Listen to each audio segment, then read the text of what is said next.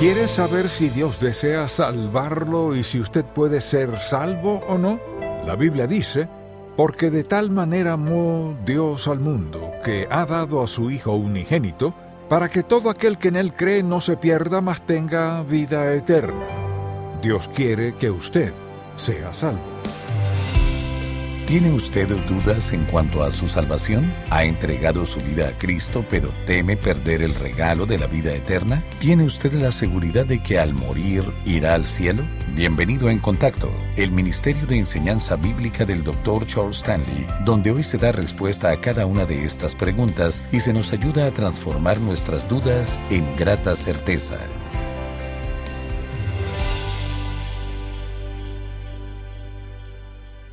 Todos nosotros pertenecemos a una de estas categorías. Por ejemplo, algunos pertenecemos a la categoría de la gente que es salva y que sabe que lo es. Luego está la gente que cree que es salva, pero que no lo es. Después hay otra gente que no profesa ninguna fe en el Señor Jesucristo. Y finalmente, están aquellos que desean ser salvos. De modo que todos nosotros estamos incluidos en una de estas 4 categorías. Ahora bien, ¿en cuál de ellas está usted? ¿Es usted salvo y está totalmente seguro de que lo es?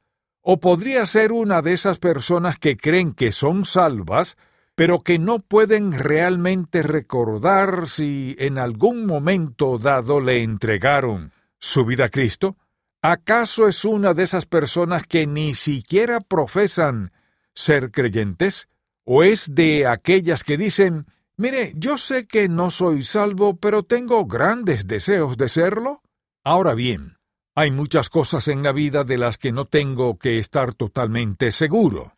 Sin embargo, hay una cosa de la que necesito estar seguro por completo y se trata de dónde pasaré la eternidad. Así es. Algo de lo que necesito estar totalmente seguro, por encima de todo lo demás, es que he sido salvo por la gracia de Dios y que su labor en mi vida ha sido de tal forma que mi relación con Él es tal que, si tuviera que morir ahora mismo, no tengo que temer en cuanto a dónde pasaré la eternidad. Ausente del cuerpo, presente al Señor, ¿tiene usted esa clase de certeza? A menudo la gente duda de su salvación y duda de lo que Dios está haciendo en su vida. Sin embargo, yo puedo asegurarle que si no está seguro de su salvación, esto afectará cada una de las áreas de su vida. Afectará sus sentimientos en cuanto a Dios y su entendimiento de Él, y también afectará su relación con otra gente y cualquier idea que tenga tocante a servir a Dios. Mire, yo creo que una de las razones por las que la gente no sirve a Dios es porque a veces no quieren admitir el hecho de que no están seguros de su salvación, y sería vergonzoso hacerlo. Sin embargo, si usted no está seguro de eso, le costará mucho dedicar su vida realmente al servicio del Señor. Y lo que quisiera decir primero es esto. ¿Qué es lo que hace que una persona dude de su salvación? Iremos a lo más evidente, lo cual es, en primer lugar, el pecado. Cuando una persona vive en pecado, cuando existe el hábito de pecar en su vida de alguna forma, no importa lo que sea, lo que hace ese pecado es que desencadena algo en el interior de dicha persona que comienza a carcomer su fe. Es difícil creer en Dios cuando hay un pecado conocido en nuestra vida. Y lo que ocurre es que éste empieza a perjudicar el sentido de la autoestima y de su propio valor, lo cual hace que la persona piense que a lo mejor no es salva, aunque en realidad lo sea. ¿Por qué? Porque piensa que no se siente digna de ser salva. Pero olvídese de ese término, ya que nadie podrá jamás ser digno de la salvación. Lo que en realidad esa persona dice es esto: mi pecado está carcomiendo mi sentido de la autoestima y de mi propio valor. mi pecado está estorbando de alguna forma mi relación con Dios, las cosas no están bien. Lo que no está bien es que el pecado siempre desencadena algo en el interior del ser humano que perjudica su fe y su relación con Dios. Una segunda razón es la enseñanza errónea.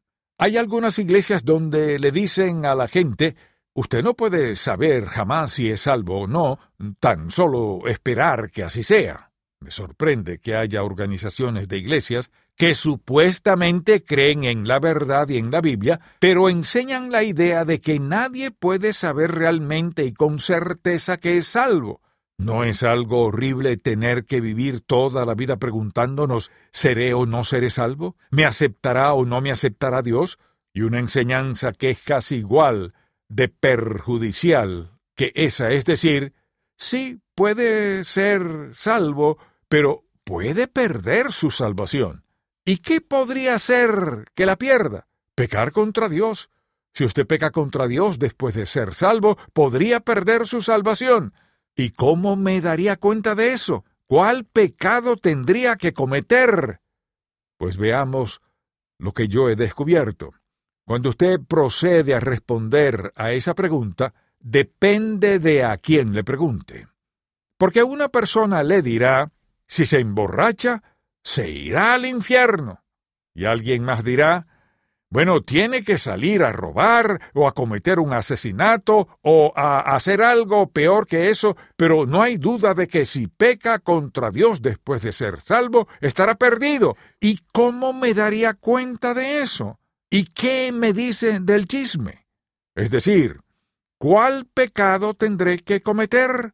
Y tal como lo he dicho, depende de a quién le preguntemos.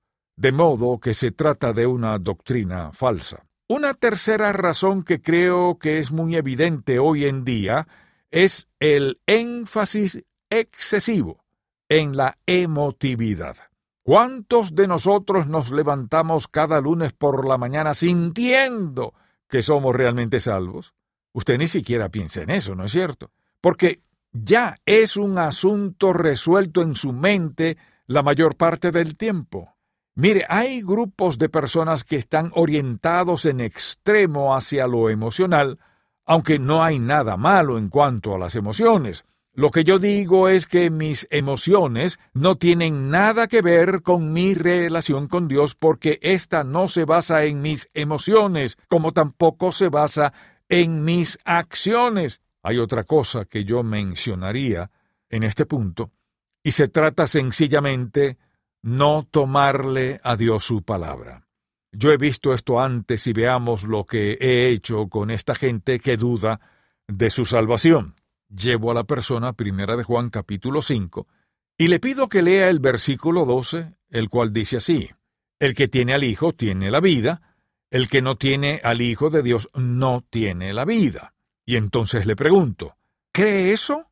Sí lo creo. ¿Es usted salvo? Pregunto de nuevo. Pues no estoy seguro. Entonces leámoslo otra vez. Y hago que lo lea. El que tiene al Hijo tiene la vida. El que no tiene al Hijo de Dios no tiene la vida. ¿Cree eso? Sí lo creo. ¿Es usted salvo? ¿Y algo en su interior le impide que diga: sí, soy salvo, basado sencillamente en la verdad de la palabra de Dios? Y entonces le digo: ¿cree que la Biblia es la verdad? Sí lo creo. ¿Y cree todo lo que Dios dice en su palabra? Así es. Pues bien, leamos este versículo. El que tiene al Hijo tiene la vida, el que no tiene al Hijo de Dios no tiene la vida. ¿Cree eso? Sí lo creo. ¿Es usted salvo?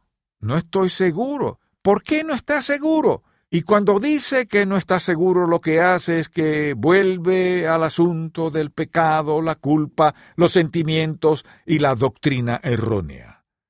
Mire, al ser confrontado con la palabra de Dios, usted debe creerla y aceptarla, o recurrir a alguna otra excusa para no creer en ella. De modo que una de las razones es no creer la palabra de Dios. Otra razón por la que la gente no está segura de su salvación es sencillamente la ignorancia. Es decir, a esta gente nunca se le ha enseñado Cada vez que escuche a alguien hablar de la salvación y que esa persona no menciona nunca la cruz, ni la sangre, ni nada acerca de la muerte expiatoria de Jesucristo, en ningún momento de su vida a esta persona le han enseñado correctamente tocante a la decisión más importante de su vida, que es la de su salvación. Porque si no contamos con la cruz, no puede haber salvación. Pero muchas veces hay gente que, sincera y genuinamente, desconoce lo que significa ser salvo. ¿Qué quiere decir con eso de ser salvo? Dicen. ¿Salvo de qué? Así es su ignorancia. Por lo tanto, en lugar de criticarlos, debemos instruirlos y enseñarles. Otra de las razones que yo he encontrado y que hace que la gente dude de su salvación es el hecho de compararse con los demás. Esta gente dice: yo veo que ellos van a la iglesia, leen la Biblia, oran y hacen todas esas cosas. Estoy seguro de que, si eso es ser creyente, no creo que yo lo sea. De modo que se comparan con los demás y no debemos compararnos con nadie. Mire, si vamos a compararnos con alguien, comparémonos con Jesús, lo cual nos pone a todos en la misma categoría, ya que ninguno de nosotros podrá estar jamás a su altura en esta vida. Pero esta gente comete el error de compararse con los demás. Por otro lado, una de las razones principales para dudar de la salvación son los ataques satánicos. He notado que esto le sucede a veces a la gente, especialmente cuando atraviesan un período de enfermedad. Satanás sabe cómo trabajar en usted cuando pasa por eso y cómo hacer que mezcle lo que siente físicamente con sus emociones espirituales, su mente, su corazón y su espíritu, y que no pueda separar esas cosas. Así que a menudo Satanás, cuando ve a un hijo o hija de Dios acabado físicamente, que atraviesa quizás alguna crisis en su cuerpo físico y que se siente realmente adolorido y con una sensación de impotencia, lanzará un ataque violento contra esa persona, la cual comenzará a pensar: Señor, si tú me amas, ¿por qué estoy en esto? ¿O por qué estoy sufriendo así? ¿Y qué pasará luego? Que finalmente dudará de su salvación. Me pregunto si alguna vez he sido salvo.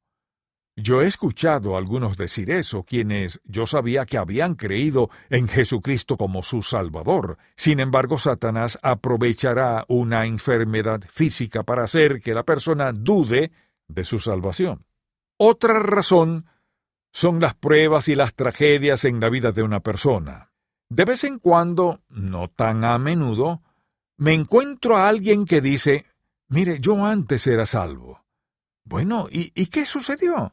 Y si usted sigue conversando y escuchando, vea lo que descubrirá. Que a un pariente muy cercano y muy querido de su familia, tal vez un niño, Dios se lo llevó.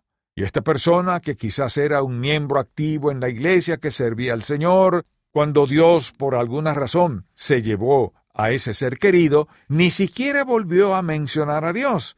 Y si ahora usted le pregunta si es salvo, saldrá con toda clase de preguntas y de dudas en ese punto de su vida, y ni siquiera le importará si es salvo o no. ¿Qué sucedió? Una tragedia hizo que su fe se desmoronara por completo.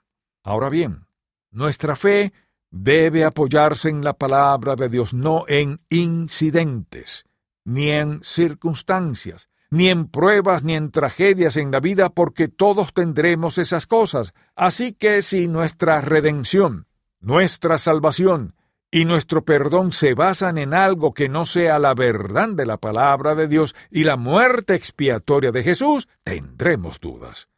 Y yo he visto a personas como estas apartarse del compañerismo de la iglesia para nunca más volver. Lo que pasa es que algo provocó esa terrible sensación de duda y de incredulidad.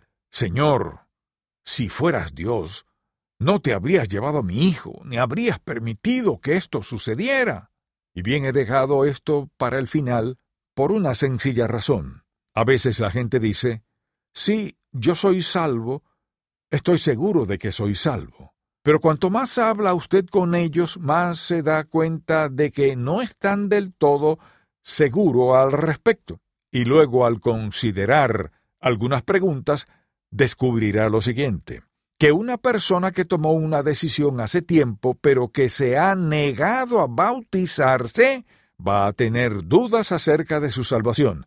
Puede estar seguro de eso. Mire, usted no puede estar en paz con Dios cuando se ha rebelado terca y deliberadamente contra un mandato bien definido de parte de Él, el cual dice que hemos de bautizarnos, lo cual es nuestra confesión pública de lo que nos ha ocurrido en privado. Así que, cuando alguien dice, no estoy seguro de mi salvación, yo siempre le pregunto, ¿ya se ha bautizado? No, no lo he hecho. ¿Y por qué no lo ha hecho? Bueno, no creí que fuera necesario. ¿Cree que algo que Dios ha dicho y que es tan esencial no es necesario? ¿Por qué no cree que lo sea?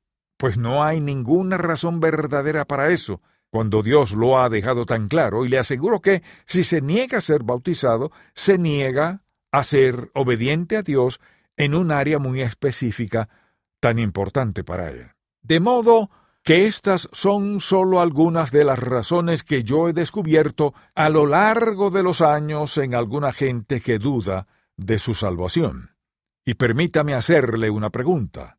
¿Está usted totalmente seguro de eso?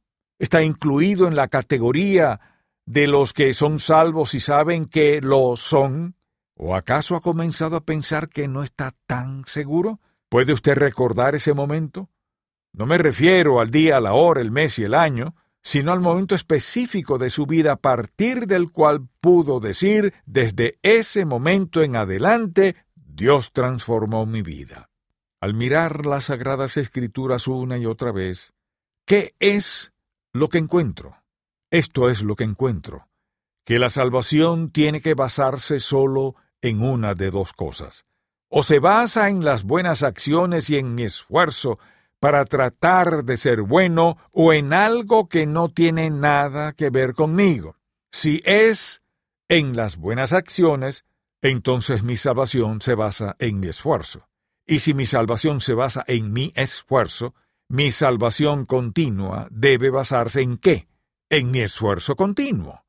Por lo tanto, si mi salvación se basa en mi esfuerzo, tengo una razón para dudar de si soy salvo o no, porque sencillamente mi esfuerzo no siempre estará a la altura de lo que se espera. Puede ser que hoy mi desempeño sea bueno, pero no tan bueno mañana.